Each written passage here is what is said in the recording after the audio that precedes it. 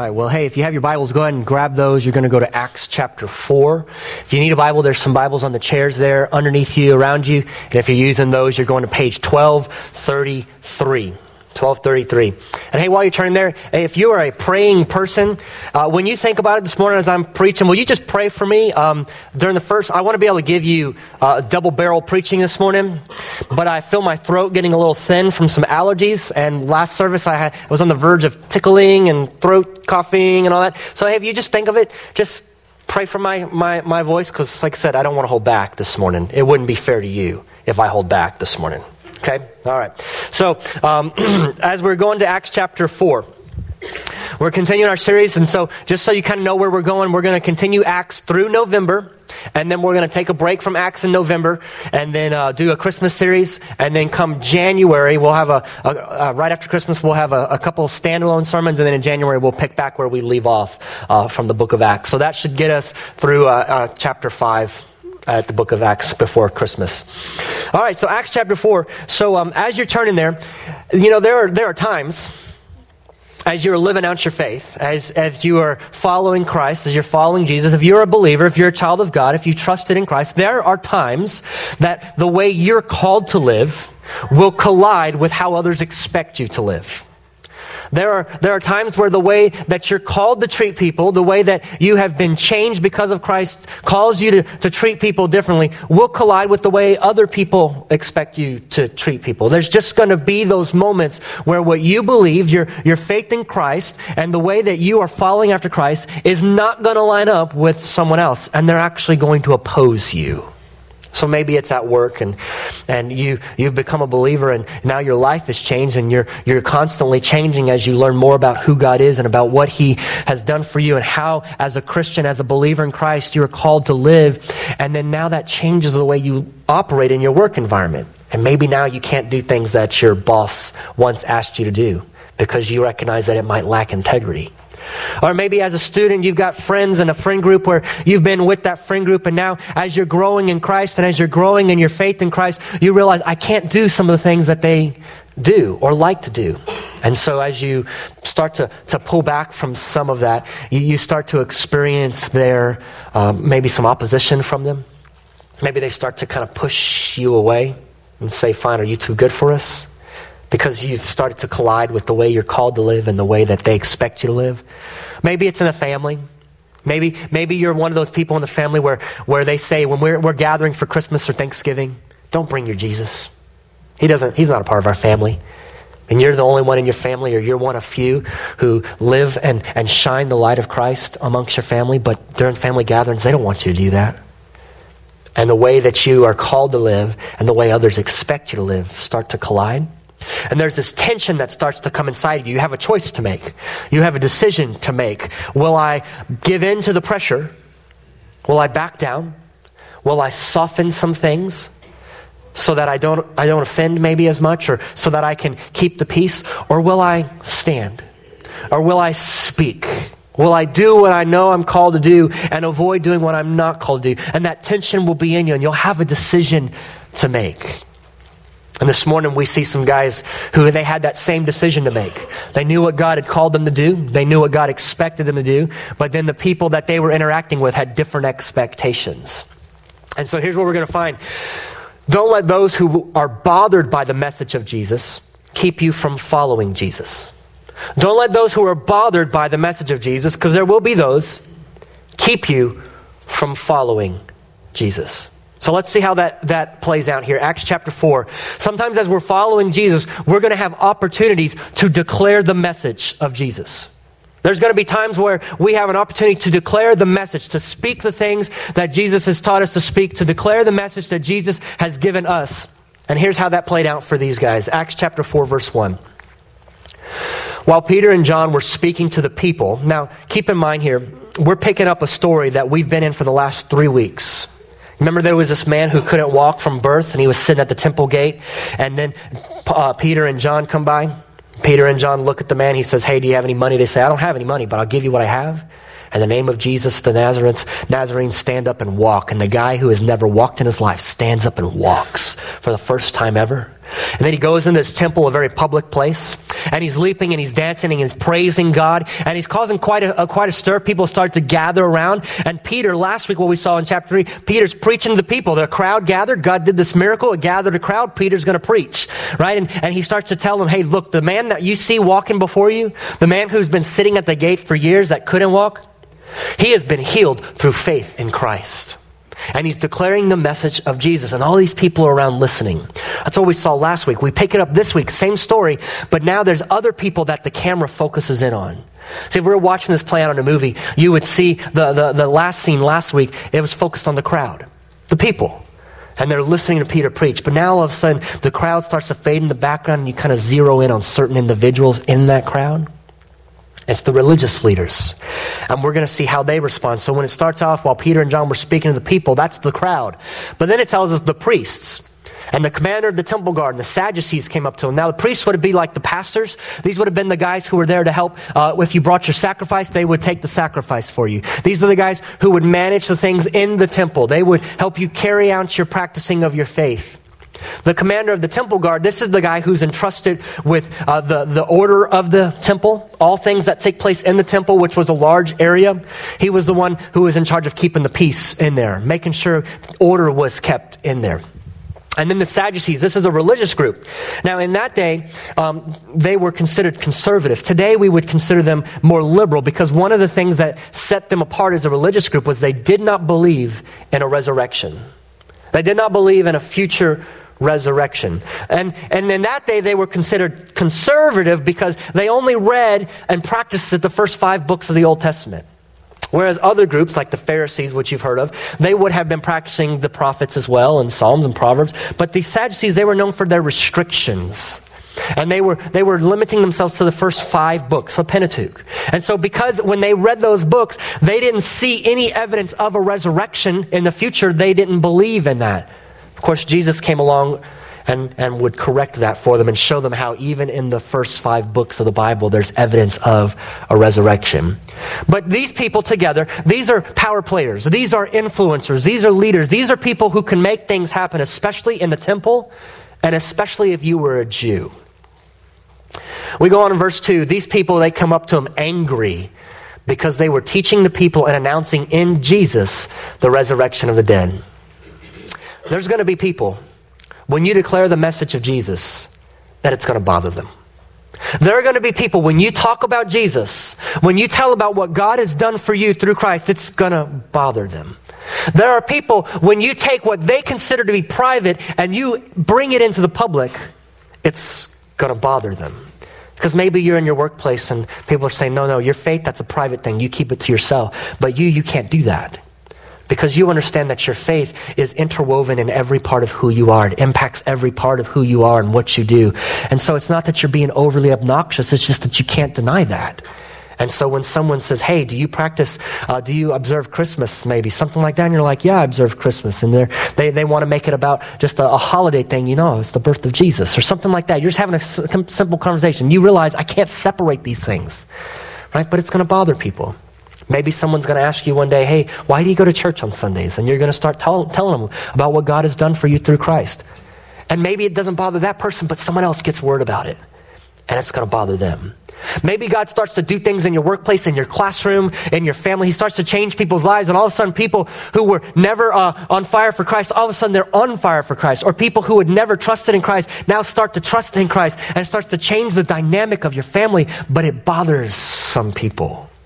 Makes them angry. Because that's not how they're used to doing things. That's not what they want to do. And that's what's going on here. These people are angry. And they're particularly angry because Peter and John were talking about a resurrection, and a resurrection particularly through Jesus. You see, for the Sadducees especially, that was a problem, because not only as Jewish leaders had they not recognized Jesus as their Messiah, they did not believe Jesus was the promised one from God. They did not make that connection. They were not willing to do that. But the Sadducees, who did not believe in a resurrection, are hearing Peter and John talk about a resurrection specifically through Jesus. And so Peter and John are wedding those two together and saying God will bring the resurrection through Jesus. Because Jesus was raised from the dead, others will be raised from the dead. And that makes a connection that they were unwilling as the Sadducees to make. And so they're angry. And what do angry people do? What do religious people do when they're made uncomfortable by others? They start to manage that. They start to manage that which makes them uncomfortable. They start to arrange things and try to quiet people down. They try to do things to kind of restore the status quo. And so they seized them, verse 3, and put them in jail until the next day, for it was already evening. They say, we're going to put these guys in jail. We're going to make them quiet. They're proclaiming things that are stirring people up. They're proclaiming things that are in disagreement to us. There's a guy that's been healed. They're doing things that are making people excited. That's just not what we're used to. It's not what we want. That's not what we want to see happen. It's out of our control. Let's manage. And that's what religious people do. They manage things when it makes them uncomfortable. Oh, you don't speak the way I speak about Jesus. Oh, you get a little bit too excited for me. And we start to manage those people. How many of you, when you first trusted in Christ, you had a zeal for Christ and sharing the gospel that has started to wane over the years? And you don't have to raise your hand. You know what I'm talking about, though. You get saved, you get on fire for Christ. Nobody can stop you from sharing the gospel. Nobody can tell you who you can't share the gospel. You've got this excitement. It's raw. It's real. And then you go to church. And you run across someone who that's not the case for them. It's not raw. It's not real. It makes them uncomfortable. And they start to manage. Because we don't want that excitement to start to spread. Because why? Because your excitement, it's just not who we are as church people at this church or whatever church you go to. It's not how we talk about God. It's not what we think God does these days. And so you start to try to manage people. You see, we're not all that different. When somebody makes us uncomfortable, when someone starts to talk about God in a way that makes us uncomfortable, and I'm not talking about heresy, I'm not talking about somebody who's proclaiming things about God that are not true. I'm talking about they're just different from you. They've got more passion than you, and their passion makes you uncomfortable. Why? Maybe because you wish you had that passion. Maybe because you've never had that passion. Maybe it's just because that's just not what you're used to. I don't know why. But you start to want to manage that. That's what happened to me. I can remember when I first got saved, I first came out of a church. Now, I grew up in a church, and I learned how to play church really well. And I learned how to go through the motions really well. Stand when I'm supposed to stand, sit when I'm supposed to sit, recite what I'm supposed to recite, play the part that I'm supposed to play on Sunday mornings, make sure when you ask me how I'm doing, I give you some kind of good church answer. I knew how to do that. I knew how to hide my family drama, even though everybody in the church knew my family drama. I knew how to hide it. And I played church. I knew how to play it. I remember when I got pulled out of that. I was saved while in that environment, but I remember when God got a hold of me. And all of a sudden, there was a passion that wasn't there before. There was an excitement that wasn't there before. There was an enthusiasm that wasn't there before. And I can remember there's people that were uncomfortable. I can remember when I switched churches as I got to college, and I was part of a worship team there, and Sunday mornings, my understanding was before I can get up and lead worship, I've got to be right with the Lord. And so that meant for me, if there's unconfessed sin in my life, I need to deal with that. And sometimes I would deal with that publicly. Sometimes I would start in our prayer circle as we're praying, I would start to confess some things out loud. Raw stuff.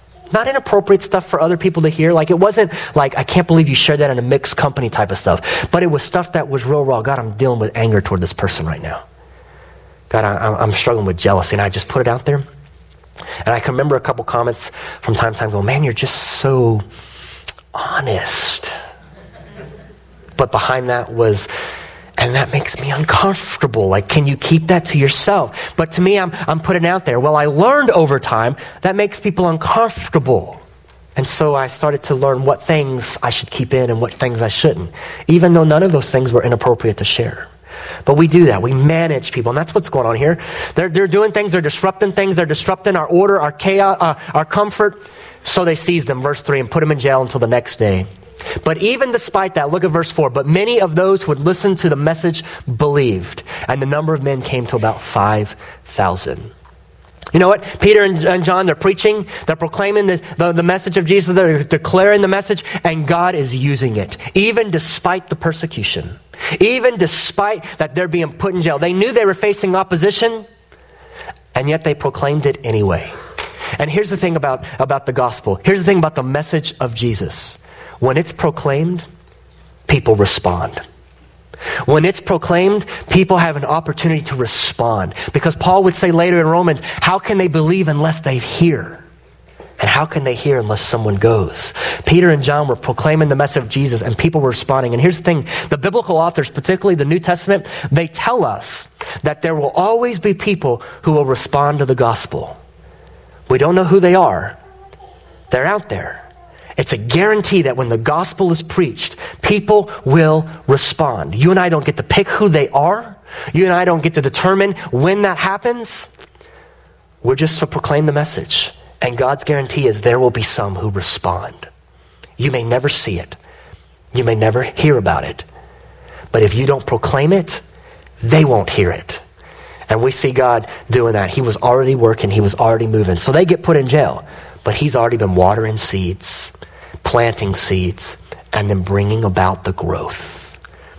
Even some of the people in the crowd believed. And it says the number of men came to about 5,000. Now that's specifically men. This is not a case where men means both men and women. This is specifically men, which means it was more than 5,000. Now we're talking about a couple days, maybe a week or two. How many people on the day of Pentecost, Acts chapter 2, are we told came to faith in Christ after Peter preached? About 3,000. So in a matter of a couple days, maybe a week or two, all still within the city limits of Jerusalem, right? They've not spread yet. This is all within the city limits of Jerusalem. Now we're over 5,000 people who have trusted in Christ. God's continuing to work. His message is continuing to be proclaimed, and he's bringing about the growth.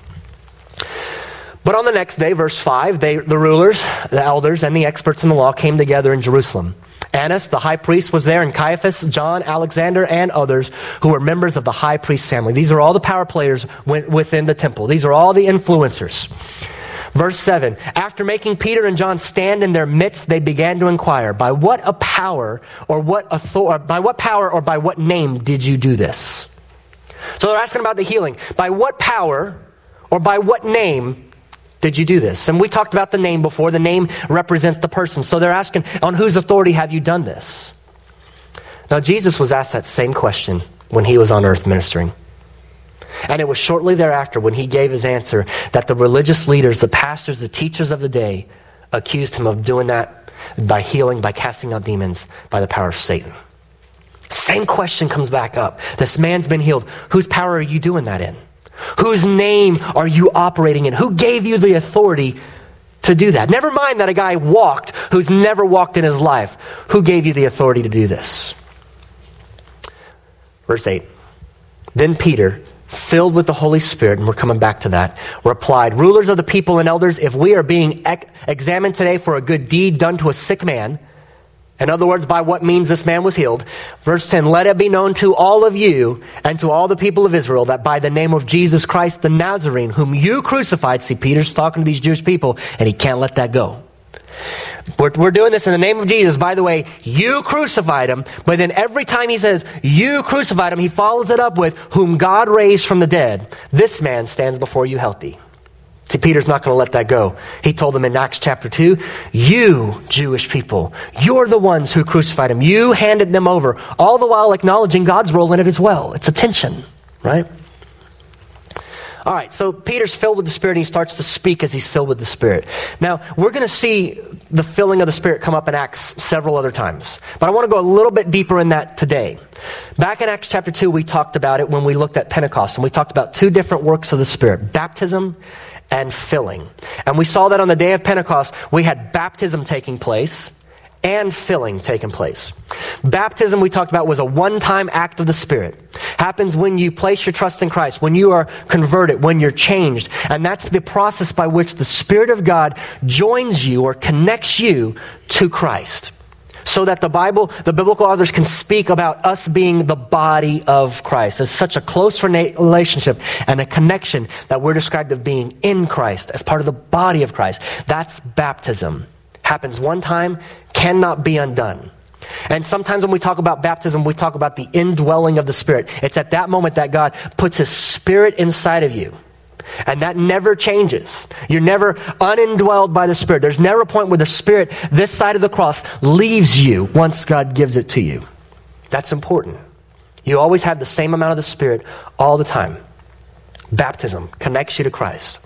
One time may not, usually is not accompanied by some kind of supernatural sign or experience. Sometimes you don't even know it's taking place unless you knew that the Bible teaches you it takes place. Acts chapter 2 is a little bit different because we had several things happening at one time. And it was the first time ever in history that God sent His Spirit to indwell people like that. Never had happened before. Never before in history had God sent His Spirit to connect people to Christ. Why? Because Christ had not yet come, and He had not been raised from the dead, and He had not been seated at the right hand of the Father where He was made the head of the church. Until Christ is made the head of the church, you can't be connected to Him as part of the church. Until Christ is given as head of the body, the church, you can't be connected as part of the body. That's why that never happened before. So on that day in Acts chapter 2, God's doing something completely unique. People needed to know this is different. And the Spirit has come. But normally baptism of the Spirit doesn't happen with signs and wonders and unique things. Filling of the Spirit is different. Filling of the Spirit is a continuous thing that the Spirit makes available. And it's more about being controlled by the Spirit. It's not that you get more of the Spirit than you already have. You can't. You already have all of the Spirit indwelling you, and there's no more or less that can be given to you. But it's more about being controlled by the Spirit. In fact, the Apostle Paul, in Ephesians chapter 5, he was talking to the people in this church, and he would say, hey, don't be drunk with wine or controlled by wine, but instead be filled with the Spirit. And the idea is that of being controlled. Just like when you get drunk, you're under the influence. He instead wants you to be under the influence of the Spirit. It's about control, right? And he says, be filled. So it's a command, you be filled, but it's passive, like I get filled. How do you do that? How do you do a passive command? Be filled with the Spirit. Well, sometimes when we were trying to explain this, we go on one extreme or another. One extreme is this, because of my experiences, because of my tradition or what I'm comfortable with, being filled with the Spirit is never based on experience. It's never accompanied by experience. There's never anything supernatural. It's really all about me living out my life and my beliefs in Christ and submitting to the Spirit. And as I submit to the Spirit, as I submit to the Scriptures, then that's me being controlled by the Spirit. But there's no experience with that. On the other side of it is this. There's always experience with it, usually supernatural and wonderful experiences like the gift of tongues or something like that. And then I'm able to do something that I wasn't able to do before. And it's all experience, but there's no emphasis on the way I live.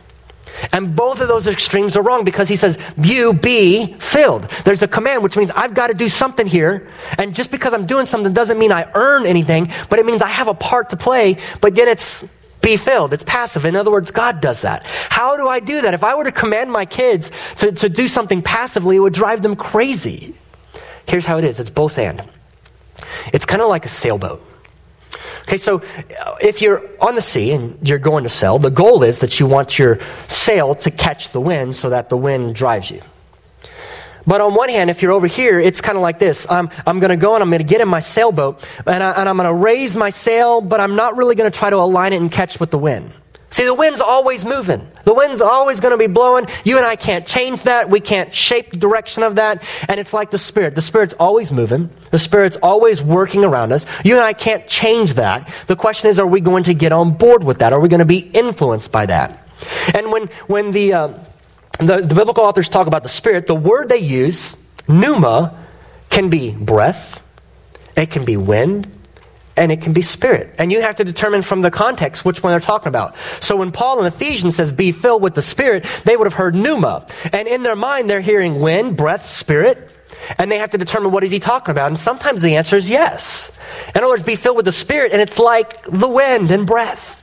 And so like that sailboat, it's like I'm raising my sail so that I can catch the wind, but I'm not going to really position it. The wind's blowing one way, but I don't want to really position my sail to catch the wind. And so many Christians live their life thinking they're filled by the Spirit, never being filled by the Spirit. Sitting in the sailboat, enjoying the view. Isn't it nice? It's so calm. Oh, it's so serene out here. The wind's blowing all around, but the boat's just going up and down because the sail's not aligned with the wind. And we think that's what it means to live and be filled by the Spirit. But it's not It's not about just sitting in the boat. It's about, I've got to align my sails. And so the way we align our sails is as I live my life in submission to the Spirit. I'm living in submission to the Word of God so that my life is open. My heart is open to what God is doing because the Spirit is always moving. Always around you, the Spirit is working. Maybe He's working in someone's life, in your work, in your family, in your household, in your classroom. He's always working. And the question is, are you open to seeing that? Are you open to being a part of that? Maybe He wants to use you, but your sails aren't aligned yet because maybe there's something in your life that's blocking you from being influenced or controlled by the Spirit. And you're living your life, and all the while you think, I'm being filled by the Spirit. You're not. You're missing out. But being filled by the Spirit is the key to living the Christian life because it's being filled by the Spirit by which we're able to do things that we couldn't naturally do on our own. God gives us a Spirit so that we would live dependent upon the Spirit, that we would live in the power of the Spirit. And sometimes being filled with the Spirit comes with experiences. Sometimes it comes with signs and wonders, supernatural things, power that enables us to do something we couldn't naturally do.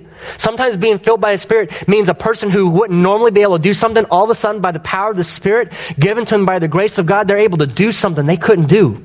And people look at it and go, you aren't able to do that, so how are you doing that? And the only explanation is, it's the Spirit. That's how the boldness for Peter comes. It's that boldness, that Spirit that empowered them to be bold and to speak.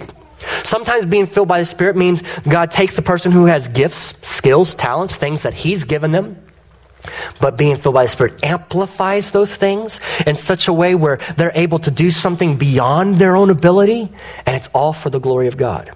And being filled by the Spirit is all about the glory of God and accomplishing what God is calling you to do, not what you want to do.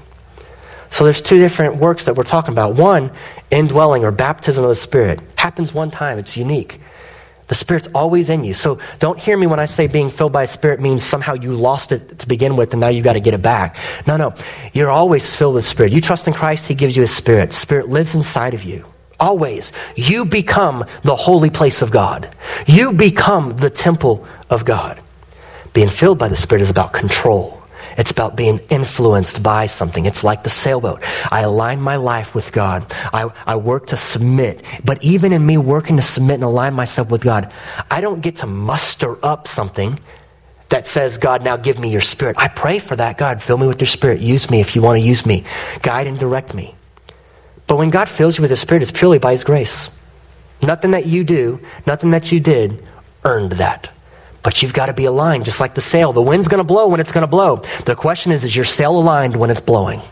And what happens when that wind catches the sail? That boat just starts to soar on the water, effortlessly. It just moves in the direction of the wind. And being filled with the Spirit is like that. It's being controlled, influenced by the Spirit so that you're effortlessly able to do what God wants you to do. That may be to declare a message with boldness. That may be to get through a hard time. That may be to live out your faith in a situation that maybe there's so much pressure you're not able to do that. Peter's filled with the Spirit and he starts to speak. And he declares the message of Christ, that this man was healed through Christ. Now, I want to also show you something else because I think it's neat. When Jesus says something, and then you actually see it happen. So back in Luke chapter 12, verse 11, here's what we see. Jesus says to His followers, His disciples, when they bring you before the synagogues, the rulers and the authorities, do not worry about how you should make your defense or what you should say. For the Holy Spirit will teach you at that moment what you should say. So here we got Peter and John, and they're standing before these religious leaders, and they're asking the question, by what power, whose authority are you doing this? And how do they come up with the words to say? Then Peter, filled with the Holy Spirit. That's exactly what Jesus said He was going to do. Look, don't worry about it because when you get to that spot, the Spirit's going to guide and direct you and give you the words that you need to say. Peter, filled with the Spirit, says. It's neat when Jesus says something and it actually happens. It means that we can trust Him when He says things are going to happen and when He's going to do things. So why can't we trust Him more? Why don't we trust Him more? All right, but then we go back in Acts chapter 4, verse 11. This Jesus, and this is Peter still talking, is the stone that was rejected by you, the builders, and that has become the cornerstone. And so he's quoting from Psalm 118. This is a passage that these Jewish leaders would have known. And the passage says the stone that the builders rejected has become the cornerstone. And Peter's taking that verse and he's saying it applies right here. The stone that's Jesus. You, the religious leaders, you're the builders. You looked at that stone as you're building your structure and you said, I'm not going to use that stone. It's not right for what I want to do. It's not what I want. It's not a good stone. He says, you rejected that stone. The stone that you rejected has become the cornerstone, the most prominent stone, the most important stone in the structure. The stone that gets laid first, because before it's laid, the foundation cannot be laid. The stone that from it, everything else is aligned. He says to these guys, Jesus is the stone. You're the builders. You rejected him. God has elevated him.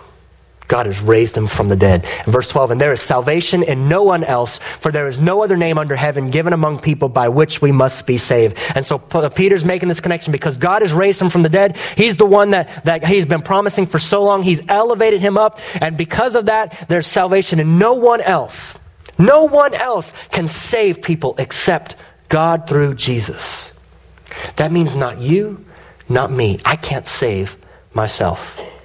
I can't bring before God what's needed for me to be accepted into God's family. You can't bring before God, no matter how good you are on your best day, you cannot bring before God what is needed from God to be accepted in his family. There's salvation in no other name. It's clear. Peter makes it so clear. You cannot be saved apart from Christ. Jesus said it this way in John when he was still on earth. He says, I am the way and the truth and the life. No one comes to the Father except by me. There's salvation in no other place. So they declared the message, but sometime as you're living out your life and you come into opposition, you're going to have to defend the message. You're going to have to give a hope. Peter says in his letter, 1 Peter chapter 3, he says, always be ready to give an answer as to the hope that you have. There's going to be times as you're following Christ, as you're living out your beliefs, you're going to have to give an answer. Let's see what they did. Verse 13, when they saw, this is the religious leaders, when they saw the boldness of Peter and John, where'd they get that boldness? From the Spirit. They're filled with the Spirit. It gives them boldness to preach. And discovered that they were uneducated and ordinary men. They were amazed and recognized these men as having been with Jesus. Here's the thing. When they say uneducated and ordinary, they mean Peter and John were not educated in the scriptures. They weren't trained to be pastors or teachers. They weren't trained to be priests. They didn't have extra training in the Old Testament scriptures. And yet here they are using the Old Testament scriptures to explain to these religious leaders, the priests and the Sadducees, how God has elevated Jesus above all of them. As how he's elevated Jesus as the cornerstone, the most prominent one, and how salvation comes through Jesus and no one else. And they're listening to them and they see the boldness, the confidence that they're speaking with them. They're going, who are these men? They're not trained.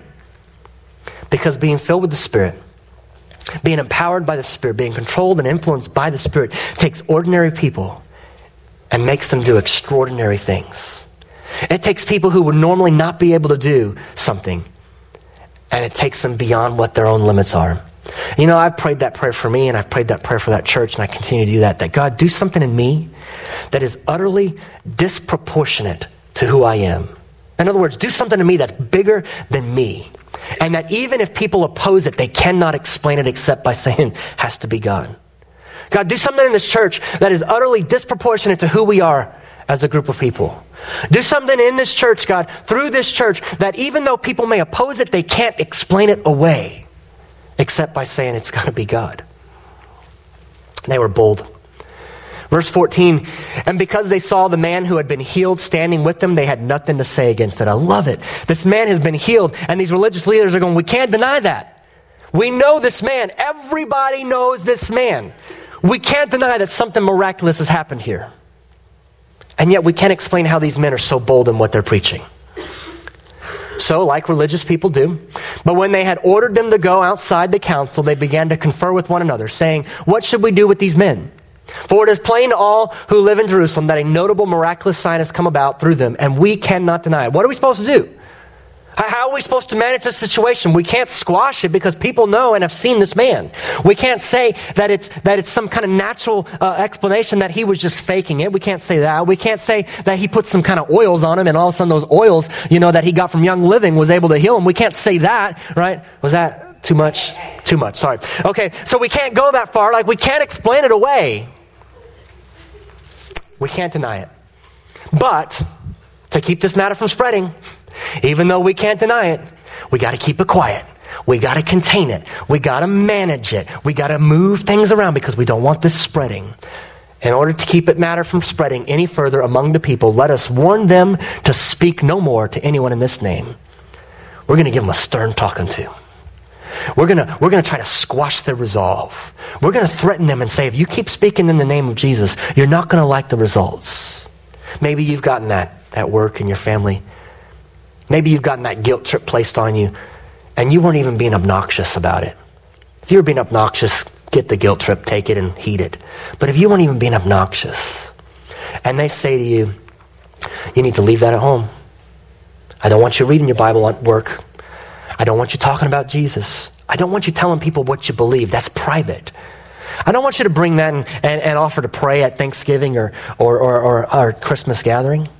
Leave him out of that. That's not part of this family.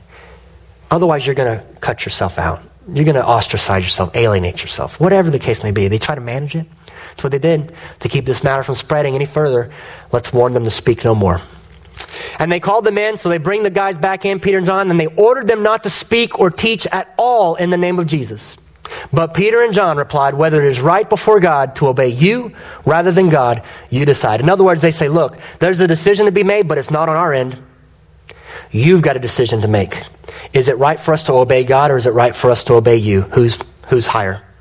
And he says, but for us, verse 20, it is impossible for us not to speak about what we have seen and heard. It is impossible, Peter says. We cannot withhold what we have seen and heard. It's impossible. Could we say that? Could we say, it's impossible for me to speak about what I've seen and heard God do in my life? I think most of us probably function that way. We'd say, it's possible. Oh yeah, put the right pressure on me, it's possible. But when you've been changed by the grace of God, when God's gotten a hold of you and his Spirit indwells you, and you know that you've been changed, you know the depths from which God had to reach to pull you out, you know the grace that he had to give and extend to you that you didn't deserve, when you get that God took what you deserved and gave you what you didn't deserve, all through Christ, and he adopts you in and calls you his son or his daughter, never to disown you, never to unadopt you, when you get that, you can't help but speak about what God has done, what you've seen and what you've heard. It becomes impossible for you to not speak. And that's where Peter and John are like, we can't help it. I know what God has done. I know what he's done in my life. I know who I was and what I was deserving of, and I'm not getting that. I can't help but share that. And so when they had authorities tell them, you can't do this, they understood that they answered to a higher authority. Is it right for us to obey you over God? You decide, but for us, we can't help but speak.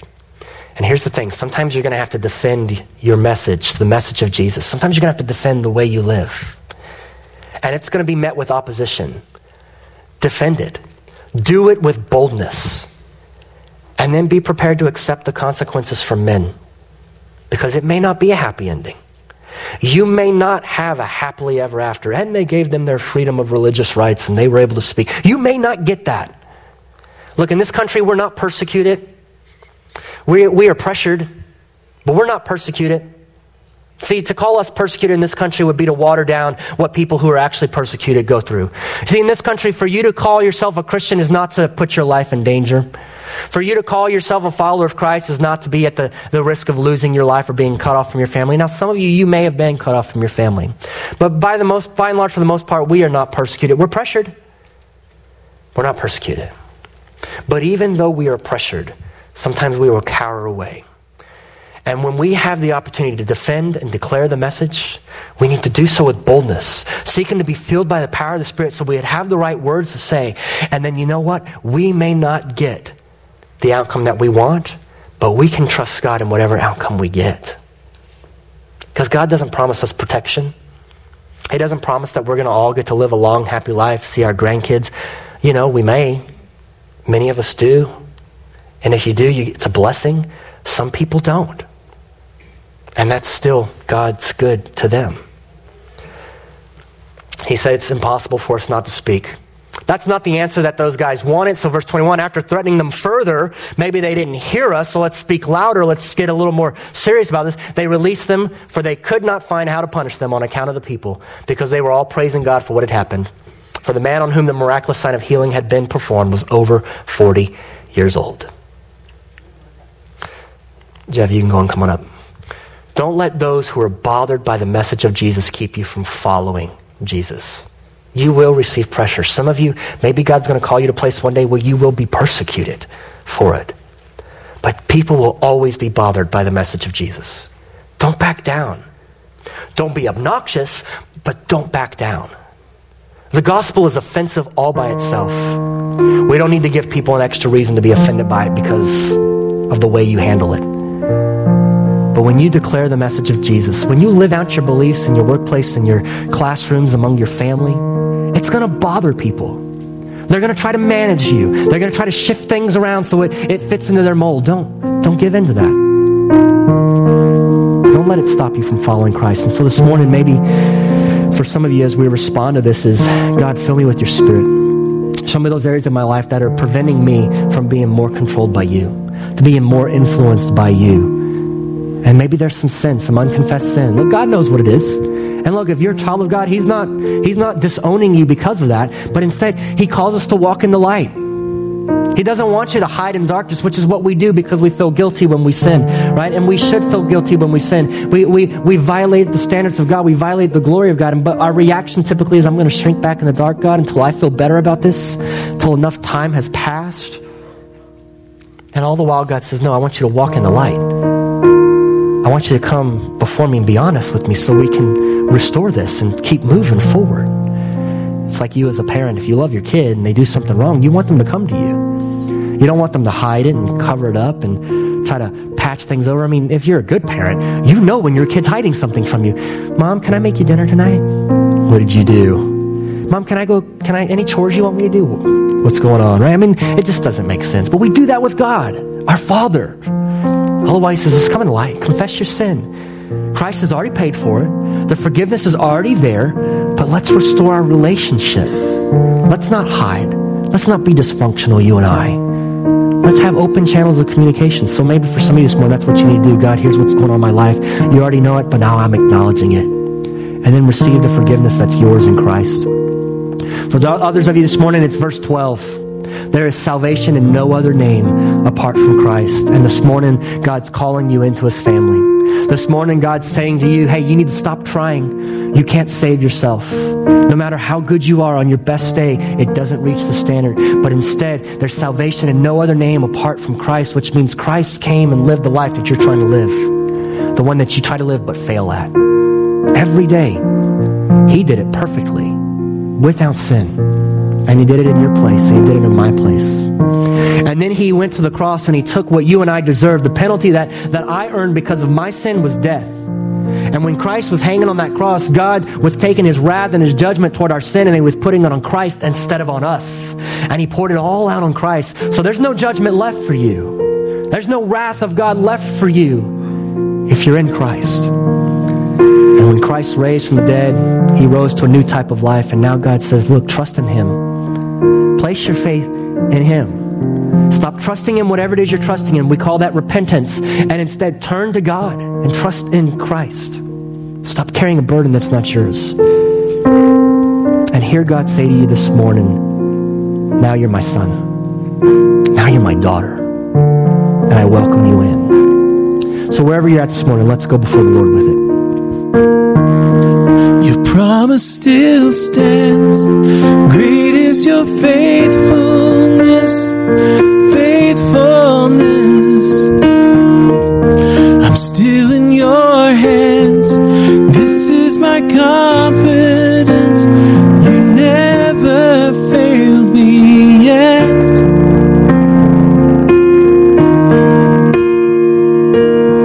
I've seen you move the mountains, and I believe I'll see you do it again. You made a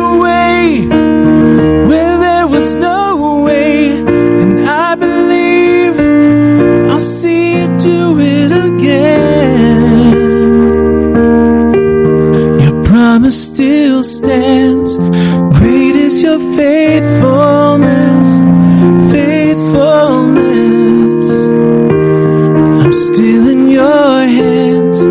This is my confidence. You never failed me yet. So God, we thank you for your goodness to us.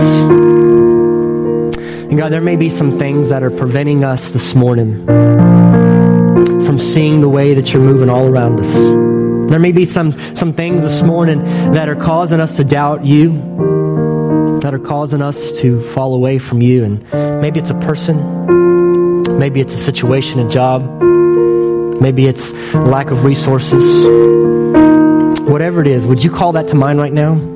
That face, that person, that job, the thing that's keeping you from trusting in God this morning. That thing that to you feels like a mountain that needs to move. And as you're seeing that, be reminded that God has a history of moving mountains. He has a history of doing things that seem impossible to us. But with God, there's nothing that's impossible. And he says, you had just enough faith, just the size of a mustard seed, you can move a mountain. That thing that's blocking you this morning, maybe God wants to move that out today, but he's waiting for you to respond by faith. So God, would you stir that faith up in us where it's lacking, that we would trust you to stand true to your promises. And God, there's others here this morning where this morning maybe you're calling them into a relationship with you, into your family. God, would you open their heart to understand how great your love is for them, that they might believe in Christ and receive the gift that you have for them through Christ. And we pray these things in the name of Christ. Amen. Amen. All right, and with that, you guys are dismissed. We'll see you next week.